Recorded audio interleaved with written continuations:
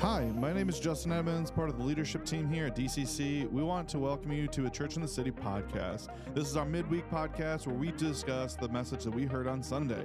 And thank you guys for listening. We hope you guys enjoy this podcast, that it enriches and encourages you today, and that it serves towards fulfilling our mission of empowering a movement of passionate Jesus followers. Let's take a listen. So we're going to talk about Sunday's sermon that Dan Grinwis delivered. He did an excellent job. He gave us a lot to chew on. My mouth is full, and it's been a really good day. The last couple of days, just trying to draw out some nuggets that we can talk about. So the message that he had was called Eavesdropping on Jesus. Now, my grandma told me that eavesdropping was not a good thing, but as children, a lot of times we do hear some pretty intense conversations, and that's what we're trying to do today, is just draw out one of those things that we heard Jesus have conversations with people. So the first conversation we're going to talk about is in John chapter 3. It's when Nicodemus and Jesus had a conversation. I'm just going to go right to the scripture, and then we're going to get started. John chapter 3, verse 16, it's like worldwide known. People who don't even care about Jesus know that God so loved the world that he gave his only begotten Son, that whosoever believes in him will not perish but have everlasting life. But there's a whole story there. Yeah. Nicodemus comes to Jesus in the nighttime. Nicodemus, he was a religious way up on the scale. So that being said, Jesus replied, he says, "I tell you the truth, unless you are born again, you cannot see the kingdom of God."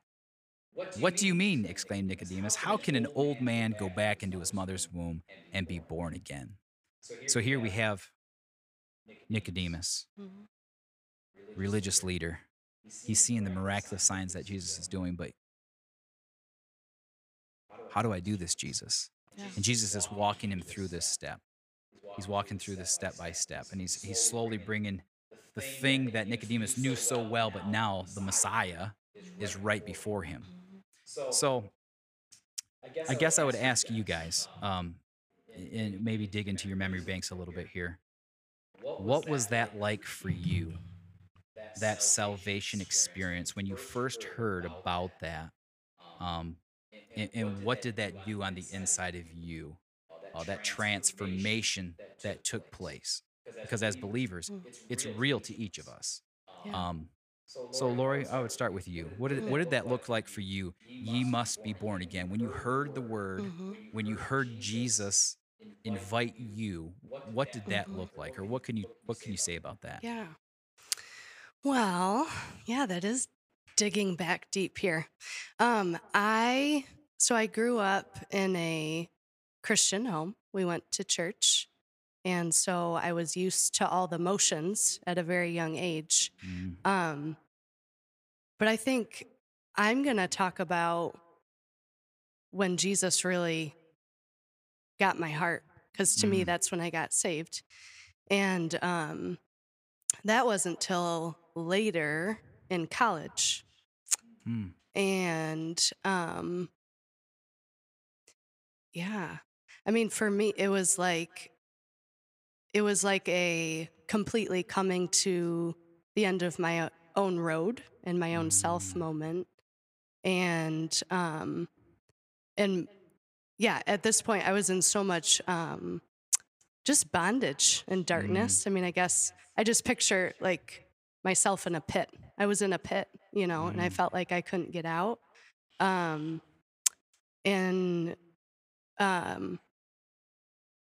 Yeah, I was kind of at the end of myself, and I started walking the neighborhood streets around my college, and I just started walking and walking, and that's when I felt like I started hearing God's voice for the first time. And I was so lonely. I was completely broken and lonely, and I felt like that's where he met me, and that's when, for me, the transformation from the inside out started happening.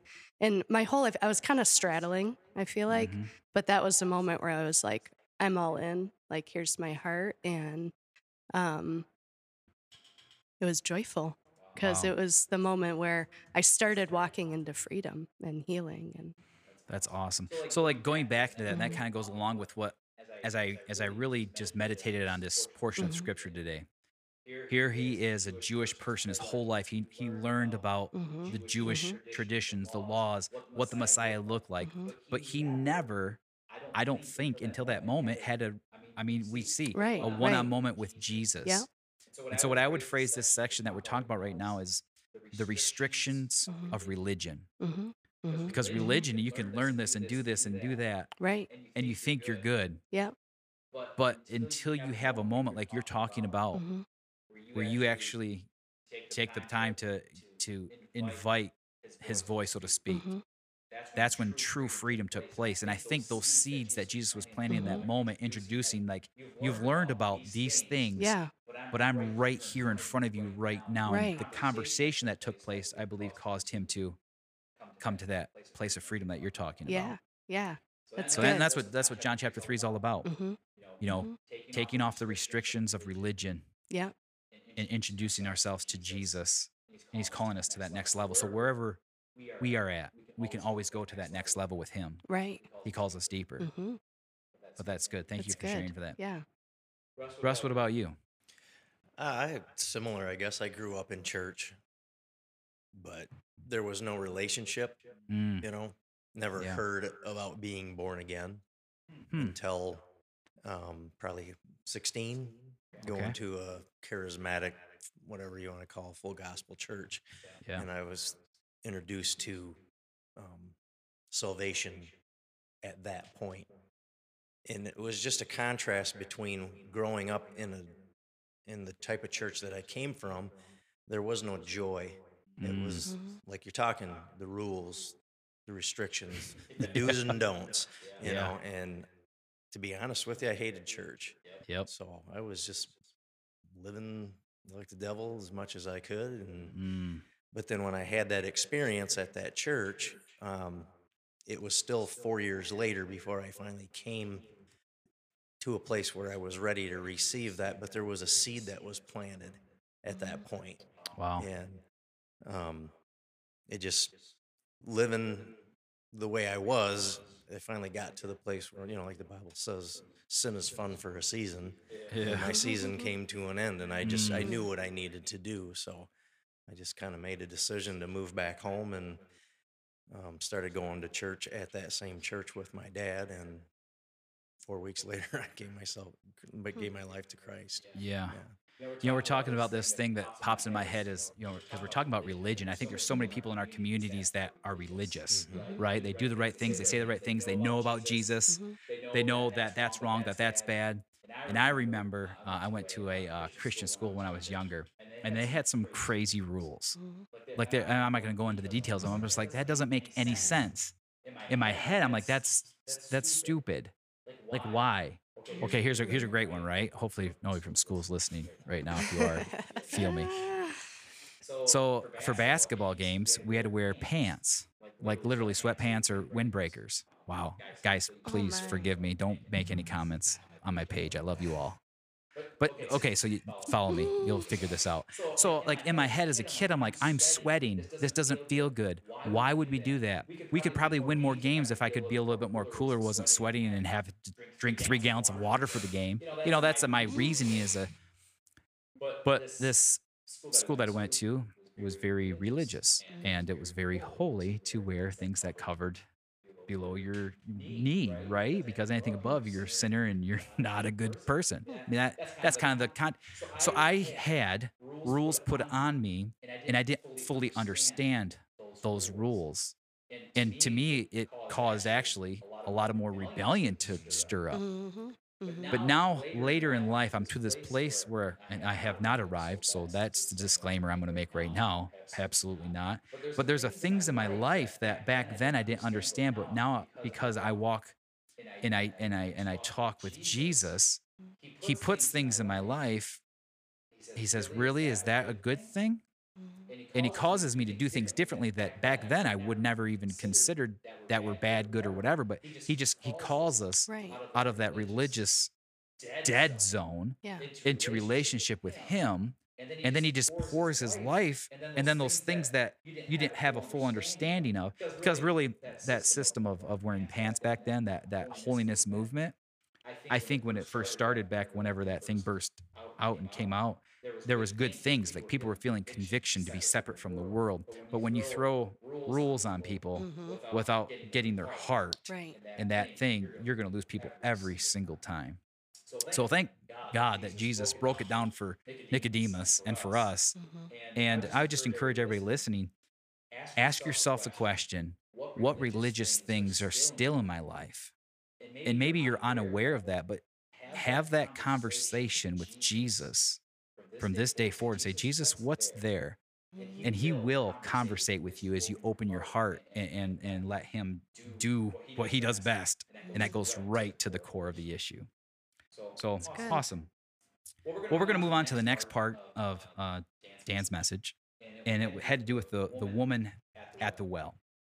And in John chapter 4, this is so cool. Like, all right, I'm just going to go off on a tangent real quick. So the woman at the well here, it's in John chapter 4. And Jesus, he sends his disciples into town to get food. He's by the well, he's tired, and he sees this Samaritan woman.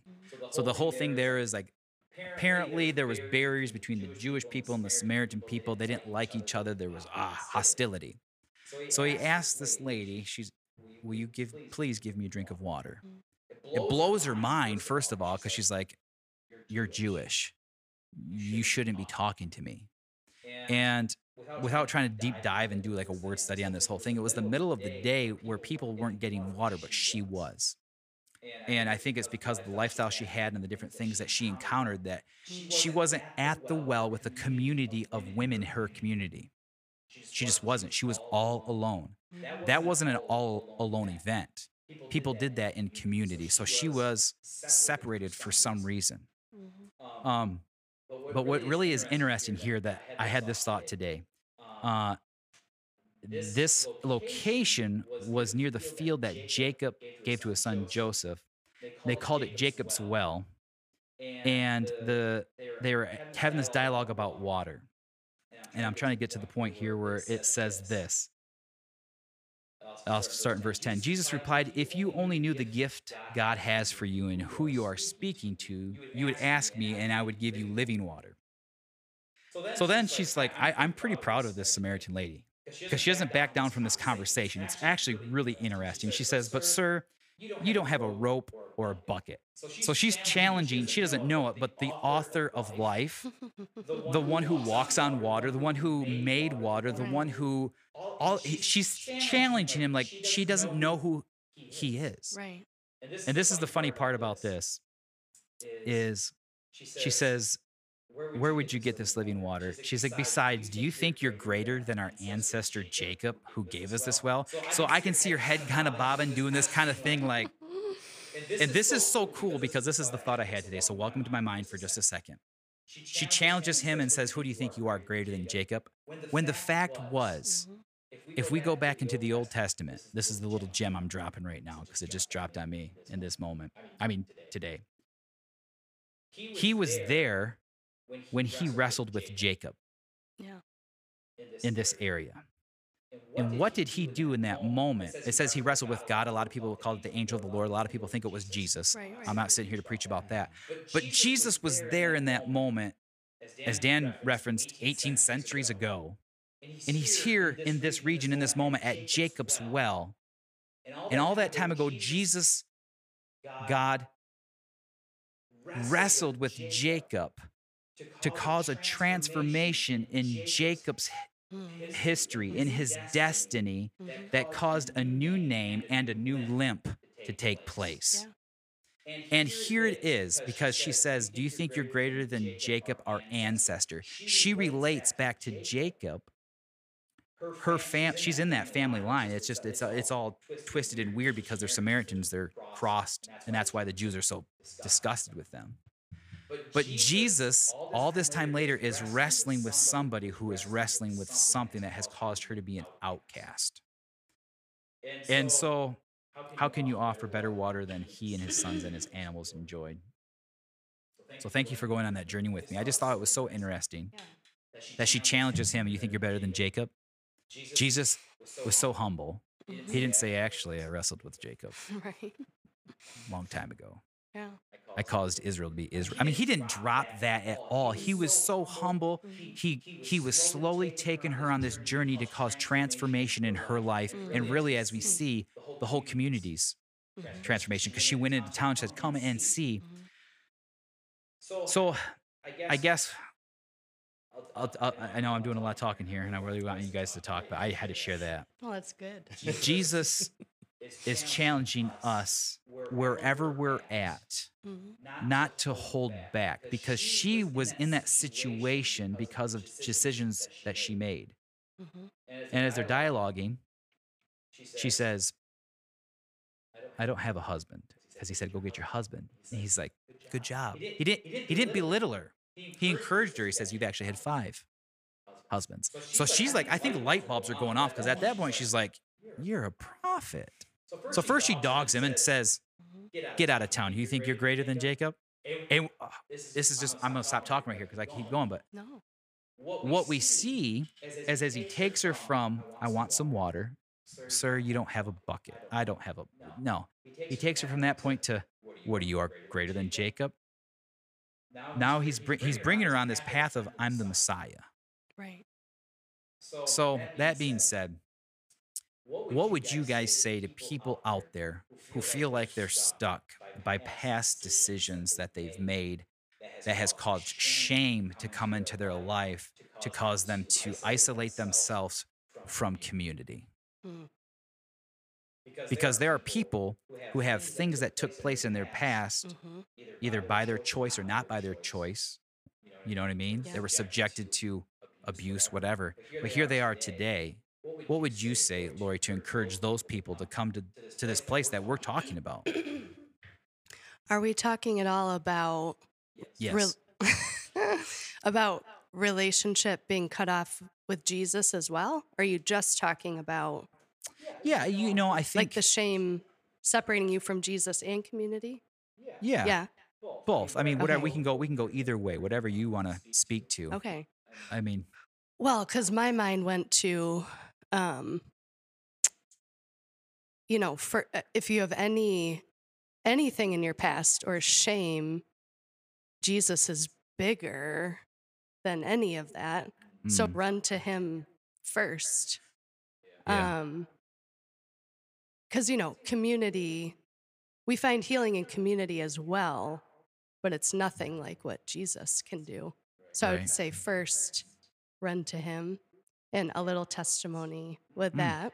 Yeah. I remember, so I kind of shared about the moment when I felt like was my salvation moment. But as we all know, you walk that out, right? And I'm trying to think how. I don't know. Maybe this was 4 or 5 years later or something. And but yeah, I just remember I was starting to dig into my past more, and I think I was starting to hunger for I don't know, I think things were triggering it to come up, I think. And so I was like, okay, I got to deal with this a little deeper. And I just always think of this. We all hide sometimes from him, but just how silly that is, right? Because that's what shame is. It's putting the fig leaves on and trying to hide. Yeah. But and I think most of us know this up here, but to really remember in those moments that he already knows, he's already forgiven. And a huge moment for me was when I finally was just like, I had this moment with the Lord where I was like, okay, this is everything I've done, kind of, right? And just kind of like rehashing it with him. And I really felt like it was the moment where I, like, any human being would walk away, and be like, ugh, that's too much, I'm done or whatever. But that was the moment where I'll never forget, but he said, I never stopped loving you. It was like a moment where I knew he saw everything I did, Yeah. but it was a moment where he was like, I never stopped loving you. And I could tell his heart was just, his heart was grieved as I was doing those things, but his heart was, I just want to rescue my daughter, Yeah. from this bondage Yeah. and this hurt.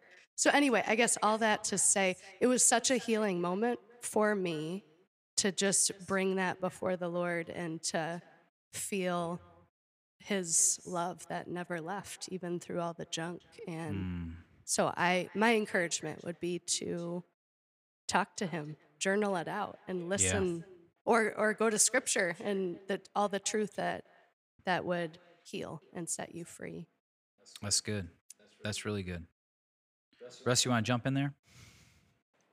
She's got my mind running. Yeah. It's good stuff. Well, it's so good what 'cause you're saying. The shame thing is a wrestle, and it's trying to get people to understand that, back to the first point, it's not about do's and don'ts. It's always about his love. Yeah. He's done it all. I heard a guy on the radio say there's two religions in the world.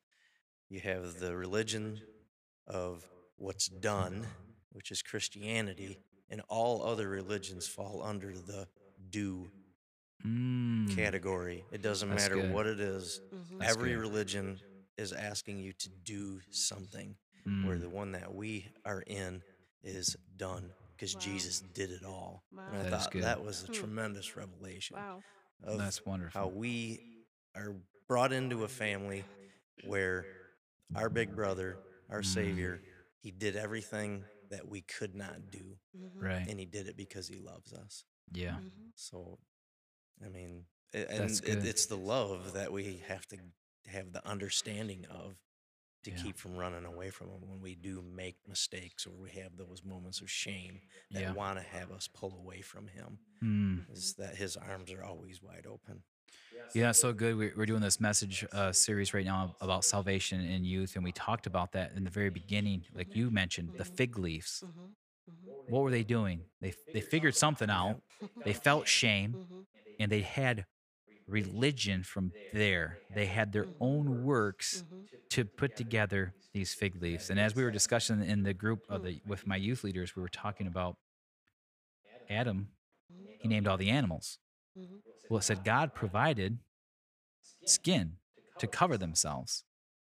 And it was like, I'm sure that wrecked Adam even more to see one of the creatures that was in, they never saw death Right. until God provided that animal. I mean, because he didn't rip that skin off. I mean, that animal had to die. That's where we first see the shedding of blood. It doesn't say that God went out and but it says, I mean, we can read between the lines there.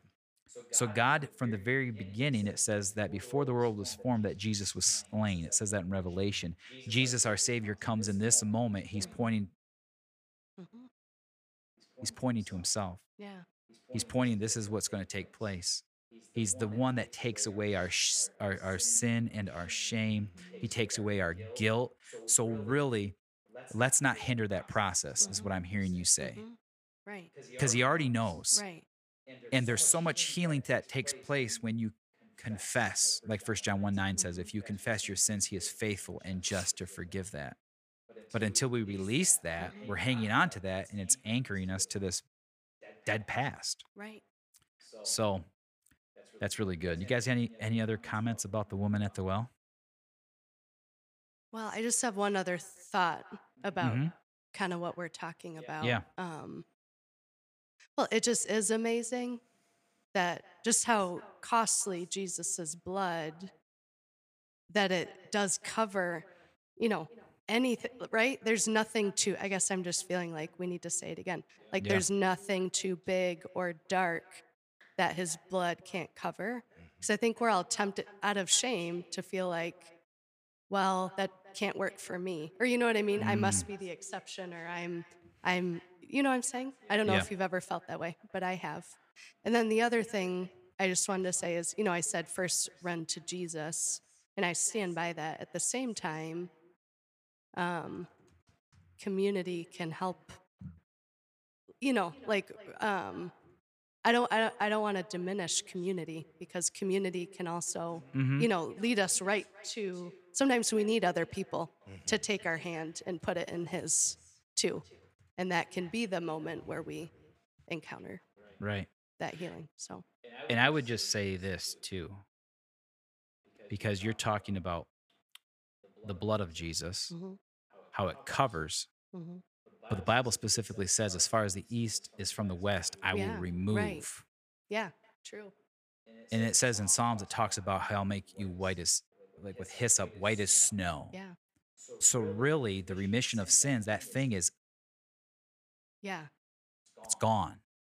yeah. And so Amen. and here's the thing, once you bring that up, hopefully this helps somebody, and you confess that, Mhm, he's faithful in his word. He says, I'm going to take that and throw it into the sea of forgetfulness. mhm, He's not going to bring that back up. mhm. So if you go ahead, acknowledge whatever that is, that sin, that shame, that guilt, whatever it is, he's going to come in and do what he does. But if it comes back to haunt you, it comes back to condemn you, know this, that's not him. Right. Yeah. Amen.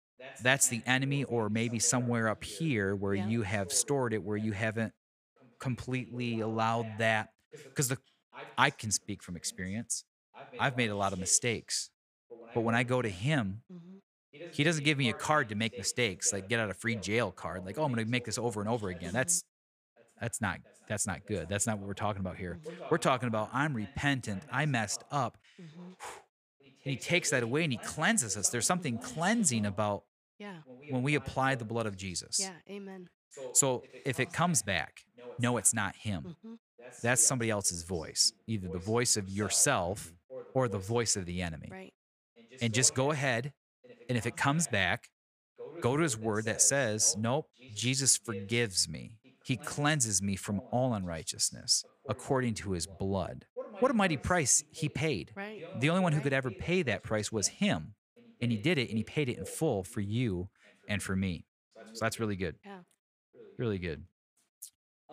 So we move on.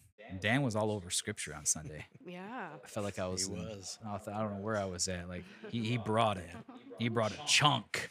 It wasn't just like, oh, here's some sliced deli ham. He was throwing porterhouse on the table and rump. I mean, it was like, whoa. I loved it. So, we go into the story here. Jesus raises Lazarus from the dead, and so there's a lot to this story. And the things I want to point out here is when he gets to the place where Lazarus is in the tomb, he's in that area now. Martha comes out and she asks Jesus, or says this to Jesus. She says this, if you were here, my brother would not have died. Hmm. It's like the first thing she says to Jesus. If you were, so she had faith in Jesus, Mhm. which is good. Mhm. If you were here, he would not have died. She believed that out of the abundance of the heart, the mouth speaks. She goes back to the house where Mary's at. Mary comes out. The first thing she says to Jesus, if you were here, my brother would not have died. Mhm. She loved Jesus. She loved her brother. She had faith in Jesus that he had the ability to heal the sick. Mhm. All of the Jewish folk that came from Jerusalem 2 miles away came on the scene, and they see Jesus, and they ask this question. I think we're in John chapter, I know it. And they say, is that not the friend of Lazarus? If he was here, he's doing all these, he could have kept him from dying. So you have all these people believing in Jesus that he is a healer of sickness, Mhm. but nobody in that place drew on the faith. They didn't have faith. Drew on Jesus that he could raise Lazarus from the dead. Mhm. Nobody. Mhm. These are good people. Well, Mary and Martha are good people. I don't know about the other people. They could have been hired mourners. Mm. I'm going to stop right there. Do you have anything to say, Lori, right now about that? I'm taking it somewhere, but it's just No, super. no, sorry. No, I'm good. Oh, Please keep going. I was going to look something up while you did that. So, Oh. so nobody had faith in Jesus to raise. Now it's been 4 days. And without going into all the details, after so many days, the body starts decomposing. Like decay is really set in. Rigor mortis, huge. Lazarus is dead. Right.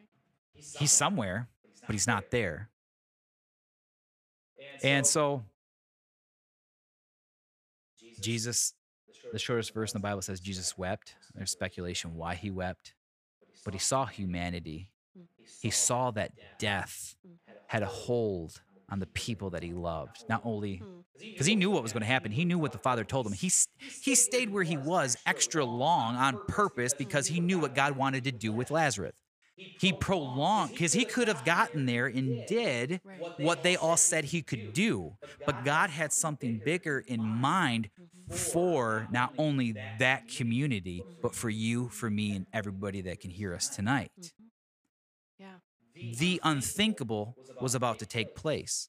Now, if we go back into scripture, we see a few instances where people came back from the dead, but nothing like this. When Elijah or Elisha went and raised the widow's son, he came back to life. It wasn't that many days. When they threw that soldier or somebody was injured on the bones of Elisha or Elijah, I can't remember right now, he came back to life. Jesus,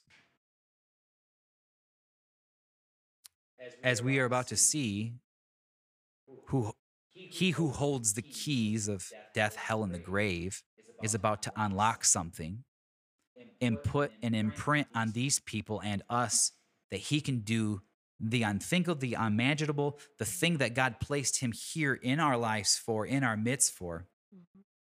And so, I mean, Dan did a really good job at doing this, but he just gave me some extra. I mean, I'm telling you what, I got to preach myself happy like 15 times today. It was really fun.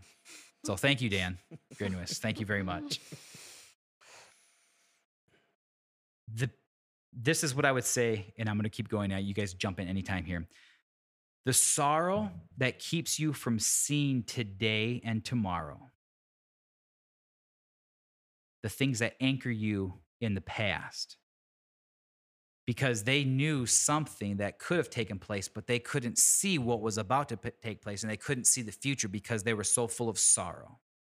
And so I would say, if you're experiencing sorrow, as Jesus came on the scene, allowed Jesus to come on the scene, and we all know that the story is Jesus said, Lazarus, come forth.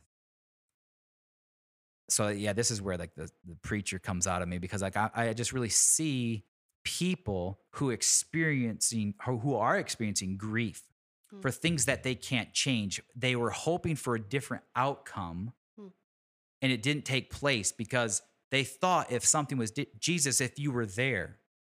And so can we invite Jesus on the scene now and expect him to do the miraculous? To speak the things that we knew for sure should have lived if he'd been there, but can he bring those dead things back to life? Wow. Can he do what he needs to do in your situation? Or can you not see past your sorrow because of that experience that took place? There's a lot in all of that, what I'm trying to say, but Lori, jump in. Just say whatever you need to say. What do I need to say? I mean, I can keep going. I just don't want to. Yeah. No, I mean, I'm getting stirred up. Just listen. I kind of don't want you to stop. Okay, so here we go. So, go ahead. Good. Yes, the butt. There we go. Yeah, I'm just trying to think here. I don't know. I don't know if this is helpful, but yeah, I just feel like, I mean, what you're talking about is kind of the power of feelings and emotions and how it can cloud our spiritual vision. Is that right? Yeah. Absolutely. So how do we break out of those emotions and jump back into that seat of faith where we can, They had an unmet expectation. Right.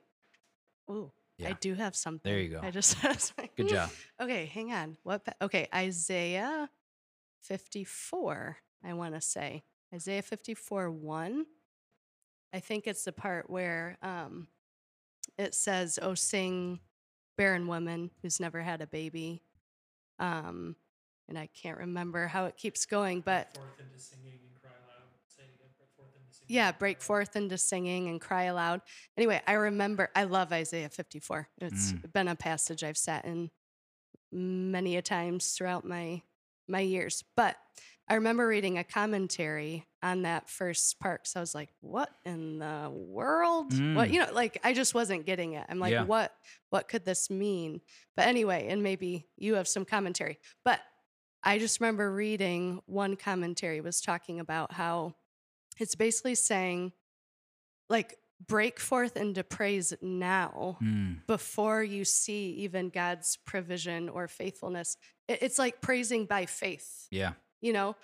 Knowing that, not knowing how or when or details, but being like, you know what I'm saying? Yeah. Getting into that spirit of believing. I guess it's just believing by faith, but That's good. it's easy to sit in the sadness, but how do we get in, how can we make that shift? It's easy to sit in the sadness, but how do we make that shift? See, here we are, 2,000 years later after Jesus came, lived this amazing life, was buried, rose again, and now is in heaven. And so we get to get back and be not critical, but we get to really just glean from the steps of the master. And that's what I would encourage everybody to do. Go ahead and glean. And just like Dan was talking about, eavesdropping on Jesus, what does he talk? He's talking about listen and listen with your heart, because religion wants you to listen up here. Right. But we need to get it here and really hear what he's saying about us right now. Jesus is not a respecter of persons. He's the same yesterday, today, and forever. So us knowing that, we can apply, we can press in to Jesus, knowing that he wants to do the same for us that he did for the woman at the well, that he did for Nicodemus, that he's about to do for Lazarus, what he did for all of those bystanders. Here's another cool thing. Lazarus, his friend whom he loved, did nothing for Jesus to do what he did. He was dead. He was dead. He was decaying. He was gone. He was a goner. Yeah. Jesus directed different people in that area to do things physically that would cause this amazing supernatural. Let me just stop and say this, though.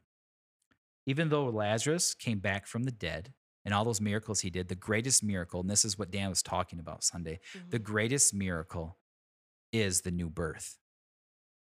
The greatest miracle is salvation. Jesus did all of this to say, I am the way, I am the truth, I am the light. There is no way to the Father except through me. He did all of that. He shed his blood so people could see the light. He said, I am the light. We can go on different layers of this, but he's speaking to different people in different, I don't want to say levels, but different walks. Right. We have mountain climbers. We have, like a regular bike path or whatever, like a walker. That's different than a mountain climber. Not to say one's better than the other. They're just at different places in life. So as a believer, you have to decide where you're at and ask Jesus to take you to that next level. Sometimes we don't want to because we're not comfortable and we don't want to go there. So Jesus spoke to the dead man. He came up, and then let me read this section of scripture, and let's see what you think about this, Russ. See if I pass the test over here. So in John chapter 11, that's not what I want.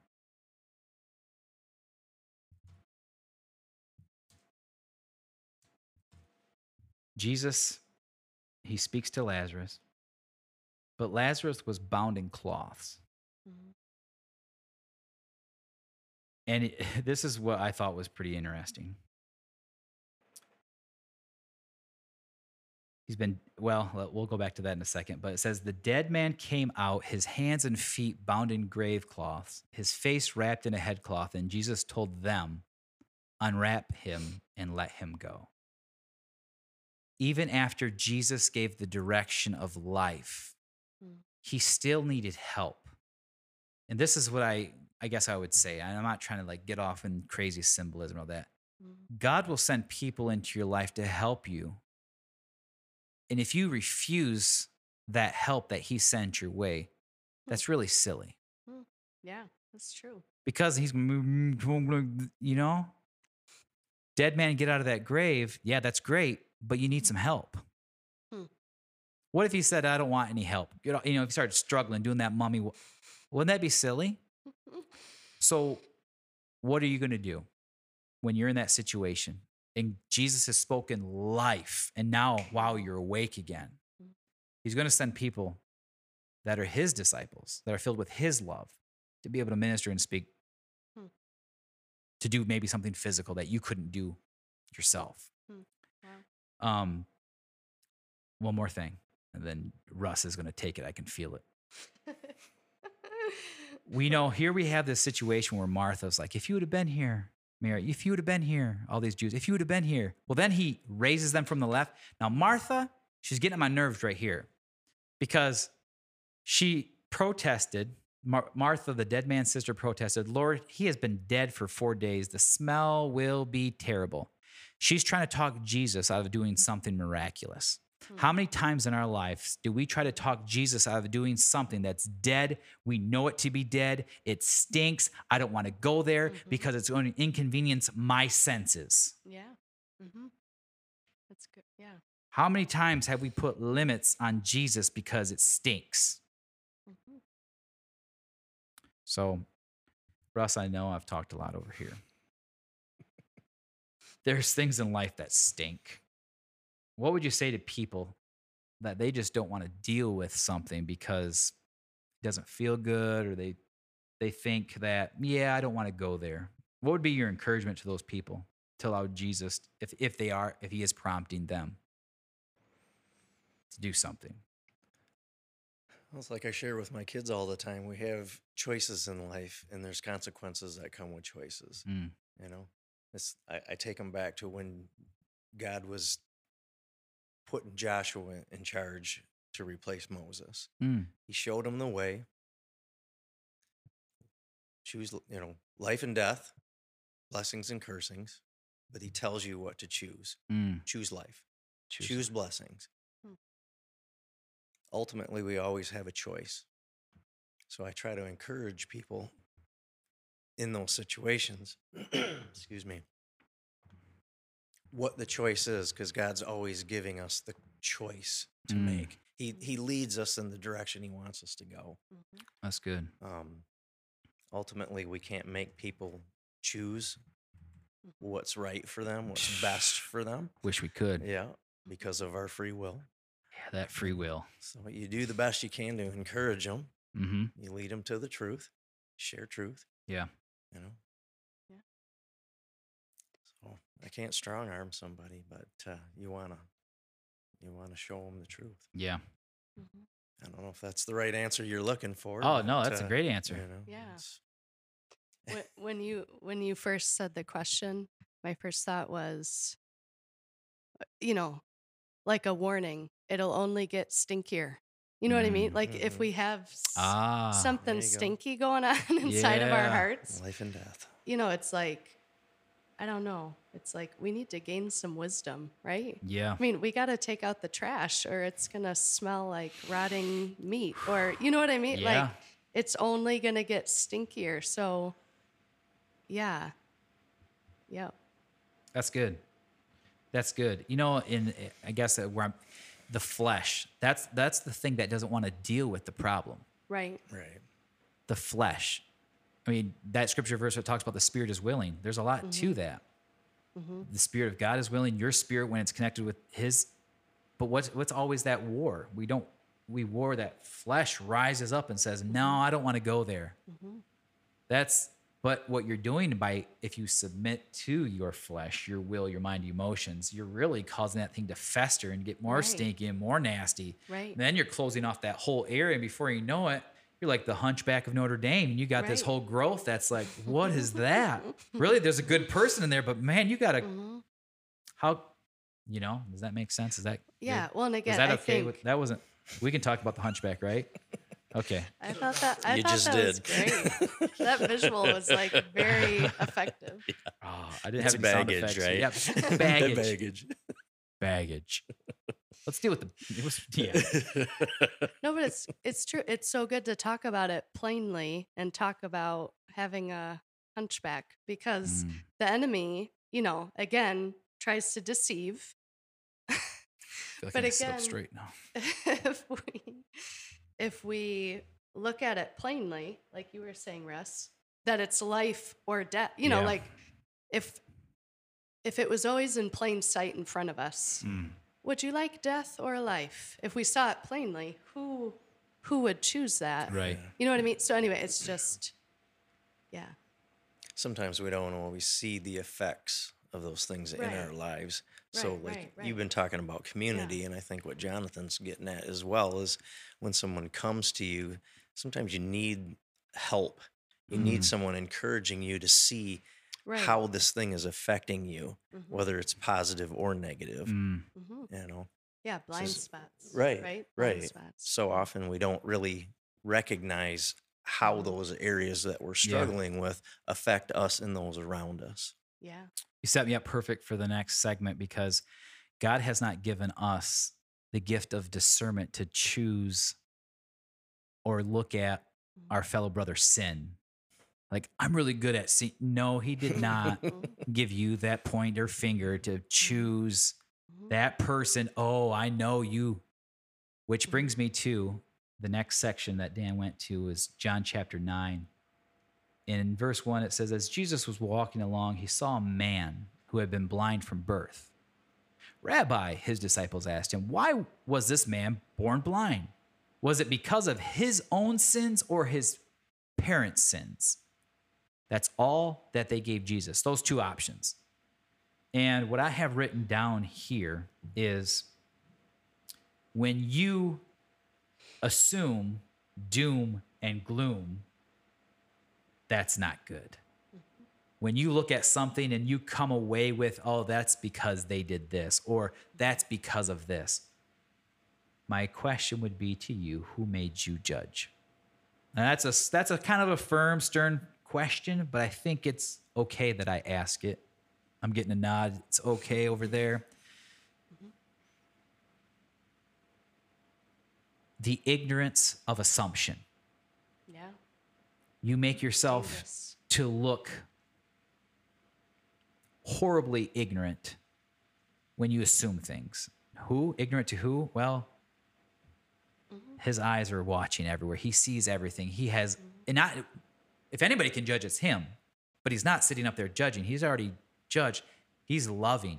And he's not calling us, hey, stop judging. He's like, and as we see in this conversation here with his disciples, he's calling them to a higher place, not belittling them or rubbing it in their face that you guys are way wrong. But this is what Jesus says. It was not because of his sins or his parents' sins, Jesus answered. This happened so the power of God could be seen in him. We must quickly carry out the task assigned us by the one who sent us. The night is coming and no one can work. But while I am here in the world, I am the light of the world. And what I would say to our audience, which I believe is probably mostly believers, God's called you to be a light in the world. He hasn't called you to point and say, why is that? Because of this or that. He says, do what you're assigned to do. And Jesus says, go ye into all the world and preach the gospel, preach the good news, preach with love in your heart, not a judging finger. And as the saying goes, if you're pointing that finger, you've got four pointing back at you, right? And so I think that meal was so great. Like I said, Dan, he put some porterhouse on the table Sunday. Yeah.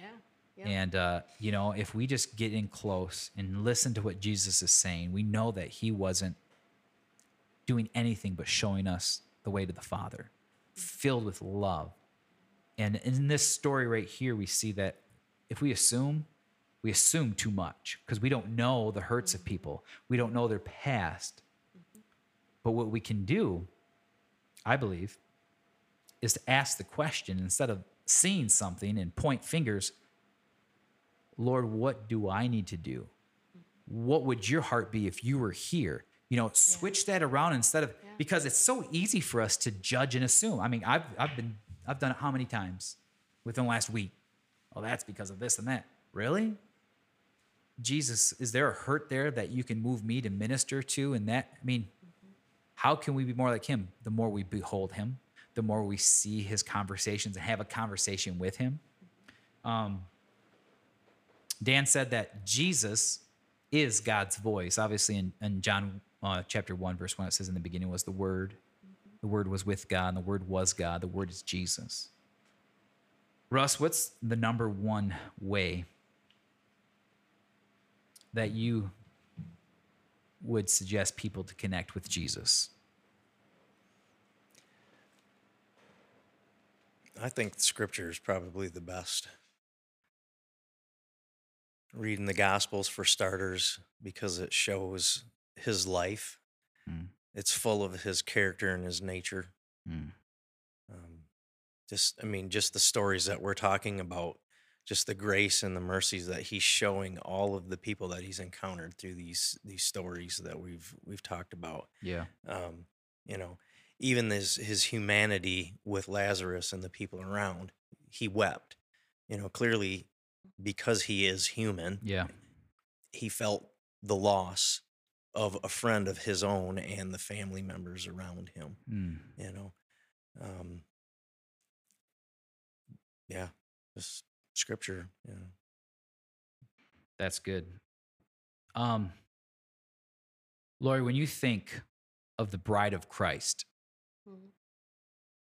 that's us, that's the church. Mhm. What would you say to fellow members Mhm. that are the bride of Christ? What would be your encouragement to them to maybe recognize the fact that they are his, that they belong to Jesus? What goes off on inside of you when you hear that, the bride of Christ? Because Dan talked about that briefly at the end of his message about how we're the bride of Christ, how he's inviting us to go on this thing. But with that mindset of bride of Christ, Like, what does that mean? yeah, Is what does you're that mean saying? to you? Yeah, what would, yeah.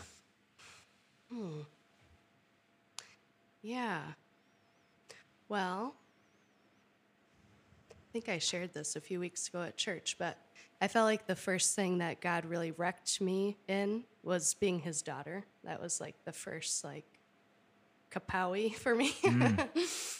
The idea of the perfect father and what that means. And that still gets me. But I do feel like he's had me on this journey of I'm being wrecked by the fact that I get to be his bride. And I don't know. I guess I think of it very, very simply. But I guess I just see the bride as the bride is partnering with Jesus, the groom, in his ministry. And the bride is constantly pointing to Jesus and who he is and what he's done. And she gets to run with Jesus and That's good. do the things he did. I love where you brought that to is when the Bible talks about marriage, especially from the beginning there, it wasn't above, it wasn't below, it was from his side Right. that God right. brought Eve, right? And that right there was that perfect union. And I think that's what God delivered Jesus, the greatest gift forever, so we could come into this covenant and be at Jesus' side. And he's calling us from these different places that sin, shame, guilt, they take us down. He calls us up. He calls his bride up. Yeah. He's encouraging her. I saw this silly thing today. This is, okay, help me with this. Self-love, self-worth. I don't want to talk about that, but I'm talking about that because I don't see Jesus anywhere tell anybody to look in the mirror 5 times a day and give themselves a high five. Right. Correct me if I'm wrong. So I was at the pump today, and there's this video talking about, hey, give yourself a high five 5 times a day, and you'll feel better about yourself. Okay, Yeah. what does Jesus say? Jesus says, I'm inside of you. Right. Jesus says, I mean, the Bible talks about greater is he that's inside of you than he that's in the world. There's all these different things that Jesus did, and he gave us direction. The world would try to give us different tips, Right. different Right. gems, so to speak, that would help us to get to this level of, wow, I feel good about myself. Yeah. That's so true. But Yeah. who is that? Okay, Counterfeit. counterfeit indeed. What does Jesus do? Jesus says, I died for you. I paid a price for you. Now you get to spend eternity with me. I go, I'm preparing a place for you. But while you're here, you're the light. That's pretty uplifting. Wow, I'm the light? Yes, you're the light. Act like it. Okay, what else does he say about it? He says so much about us, right? Yeah. You're a new creature. That's pretty amazing. Your old sinful nature, that's dead. Why? Because you asked me into your heart. So there's a lot of things that Jesus does for us as the bride Right. to get us to realize there's no lack of those things available from his word, like Russ was talking about, where we can download this information, but we have to do something about it for ourselves. We have to go after it. Well, guys, we're getting close to the end here, but Russ, I want to say this because Dan mentioned this briefly at the end here about how Jesus wants to move us deeper to the next level and not to be entry level. Because, when we break free from those things, I mean, he took us on this journey of religious restrictions with Nicodemus. Sinful, shameful disconnection at the woman at the well. Jesus brought her to that place. But then Jesus shows us, I can bring things that are dead back to life. So we see this level, this where he took us of like, okay, you're in, born again, great. Oh, you're dealing with your past? Don't worry about your past. I'll take care of that. Then he says, oh, you really are dealing with some stuff. I'm going to speak life into that. So Russ, for those people that feel like they're at entry level, God's calling them to the next level, what would you say to them? For them to come up to that next place? Because it might be scary, or it might take some work, or this is me giving my excuse. But what would you put on your dad face? Yeah, put my dad face. Put your dad face on. Let's talk to some of these critters out there. Critters. Wait, creations, new creations. Okay. Yeah, like Okay. new creations in Christ Jesus. That was my Okay. thing. Like critters. Critters is more like animals, right? Happy place. Happy place. What would you say to all these wonderful new creations in Christ Jesus? Hey, there we go. They're just kind of, their feet are in the ground, and yeah, they're in, but they don't really want to go to the next, or they know they should, but what would your wisdom be? My wisdom.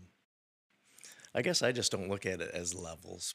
Not to Did I say levels? take you off No. off topic here, but No, you're good. Thank we're you. on a journey, Amen. and I just one day at a time, That's good. press in, stay in the Word, stay close to Him, and I think as we do that, we become more like Him because that obviously is His objective. It's His goal Yeah. for Him to show through more, so that, like you were saying earlier, He wants us to shine His light. Yeah. So as we continue to walk with Him day by day, that light's going to shine more because we become more like Him. Yeah. So I don't know if that's really No, that's good. what And I you're think- looking for no, as I far as think that's- levels no, go. that's good. But, And I think when I say glory to glory. Yeah, well, levels closer too. to Him. Right. I think when I say levels, I think there's a place where you're in, right? Mm-hmm. And when you're in and you don't really have the depth or the knowledge of all those life experience of how he's been so good, he's been so faithful, like David Sure. talks about, like, because then we transition from, okay, I'm in, to, wow, I'm carrying this message, and now we're delivering it to other people around us. Sure. Like Dan said in his message about the guy he ran to at the restaurant. Yep. That's kind of like, I guess, what I was going for. Like Okay. that level, that's just a Yeah. very whatever word. But what I would encourage people to do as well is to, okay, you've got the truth. Sure. I want you to know that he can do these things that he does, but now know that you can go and take that to other people. And I'm so thankful that Dan shared that story, because that really encouraged me, because Yeah. here Dan is talking about his journey, about how as a little boy, he knew all these things about God. He knew all these things. And then finally there came a point in his life where he said, what about you, Jesus? Are you real? And he showed that in that moment with him and his wife, he was still hesitant and scared to talk to somebody. Yeah. But he said, who cares? Yeah. Jesus cares. That encouraged me. Sure. And it helps me die to myself. Yeah. And so that level talk, let's throw that to a side and let's just say, when I was a child, I thought like a child, I spoke like a child, but when I became a man, I put away childish things. And so I think I'm not telling people out there right now to grow up, but maybe I am. But sometimes it's a step of faith, when we feel those nudges from the Holy Spirit to go and do things like that. Yeah. Go talk to that guy. I mean, it takes courage. Yeah. Boldness. But what's so encouraging about the story is that he was obedient and God was with him. He had their backs, and they were able to encourage that guy, share their faith with him, encourage his faith, and pray with him. I don't know. Was he a Christian? I don't remember if that guy was a Christian. Well, so what happened is he told the person there serving, hey, I got cancer. I've got cancer. Right. Well, and then when he was talking to Dan and Barb, he's like, well, God chastises his children. Right. And this holy religious thing that was a bunch of garbage, saying that this came from God, which isn't the truth. Right. God doesn't hand out cancer pills and cancer things on his children. Yeah. So in that, there was this moment of vulnerability that they ministered, and he just started confessing everything. It was confessional. And a lot of freedom took place in that moment because of their obedience. So I would encourage myself and everybody out there to be obedient. Be obedient. Can I say one more thing? Absolutely, Or you can say. maybe there's a few more Yeah, things. no, I don't you're know. good. But no, I just feel like a theme maybe from today too, a little bit. But one thing I just love about Jesus is that we mentioned the counterfeit, like love that our culture is trying to preach. Oh yeah.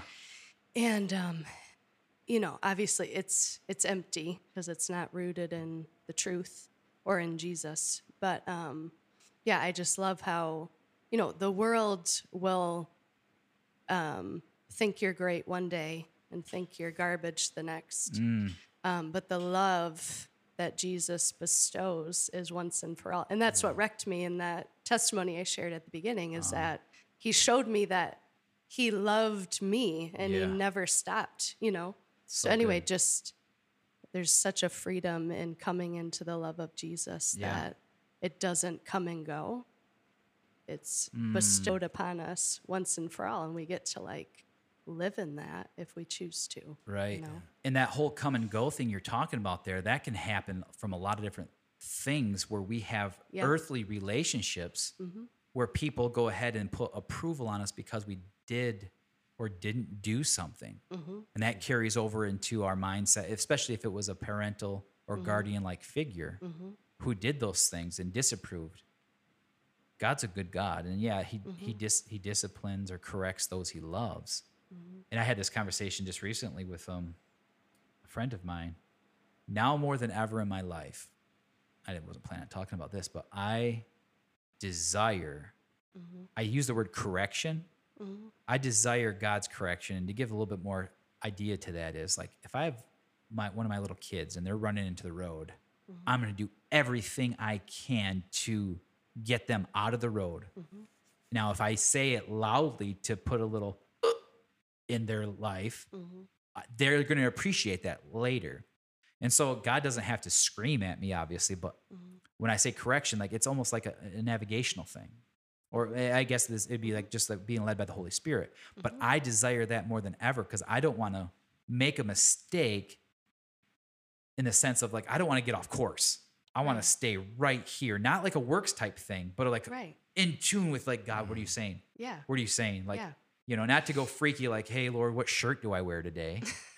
But, like, I don't want to mess up because I want to, at the end of the day, I so want to hear those words when everything's done and over with. This short, teeny, tiny little life on the page of eternity.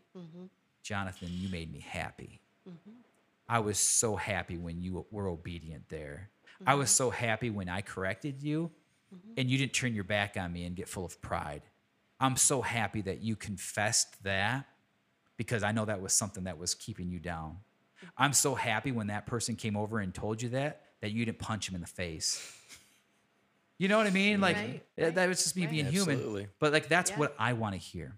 And when you start talking a minute ago, what I really feel like is somebody out there, they have put their vehicle in park and they don't want to go forward because of the feeling of this happened before. Because when I was going forward with Jesus, boom, I got sideswiped. So now I put my little happy bus in park, and me and Jesus, we're having hot cocoa in the back, looking at the beautiful scenery that's going by, the traffics where people watching. But I believe what God's telling you to do is go ahead and put that pretty bus back in drive and know that he is right there with you in the passenger seat, giving you the ability and the direction. So go forward. Amen. Don't hesitate. Because that hesitation is because of those past things that took place. Those past things that took place, just like those people. They thought, Jesus, if you were here, and you thought, Jesus, if you were there, but he's here right now. And he is so willing and he's so powerful and he has the ability to speak, to do things you can't even see, where the miraculous take place in your life and transformation begins out there, in there, over there, which causes your little happy bus to keep going forward. And you do what God's called you to do. Anyways, that's my spiel. Russ, any final thoughts today?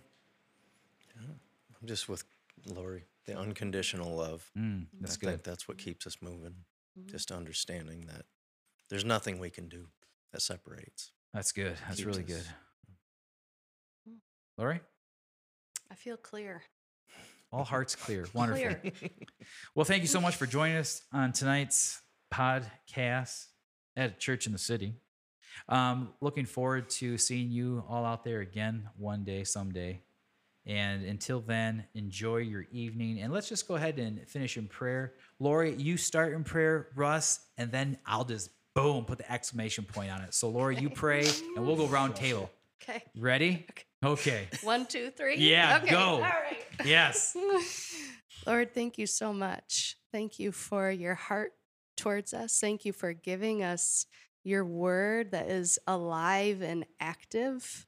And I thank you for your heart for us, your heart that is full of love, and your heart that invites us into the more of what you have for us. And it's always more freedom and more of you.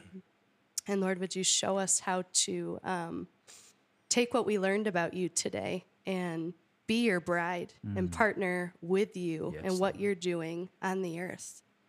So thank you. Thank you, Lord. Oh, yeah, Father, I just thank you that your Holy Spirit is in us, that he leads us and he guides us. Father, we just ask that you would continue to give us boldness to be obedient, as Yes, we were talking earlier. Father, just to have the sensitive heart and ears to hear your spirit. Father, that we would be aware of our surroundings, to be sensitive to the people around us, Father, because you want to touch lives. Amen. We thank you for a heart to lead us into obedience, Father, to be a light. Heavenly Father, we're so grateful and thankful for your plan of salvation that included all of us. Thank you for Jesus showing us the way. Thank you that we can walk away from this place today knowing that he speaks to us clearly. We thank you for everybody who hears you. They hear your heart.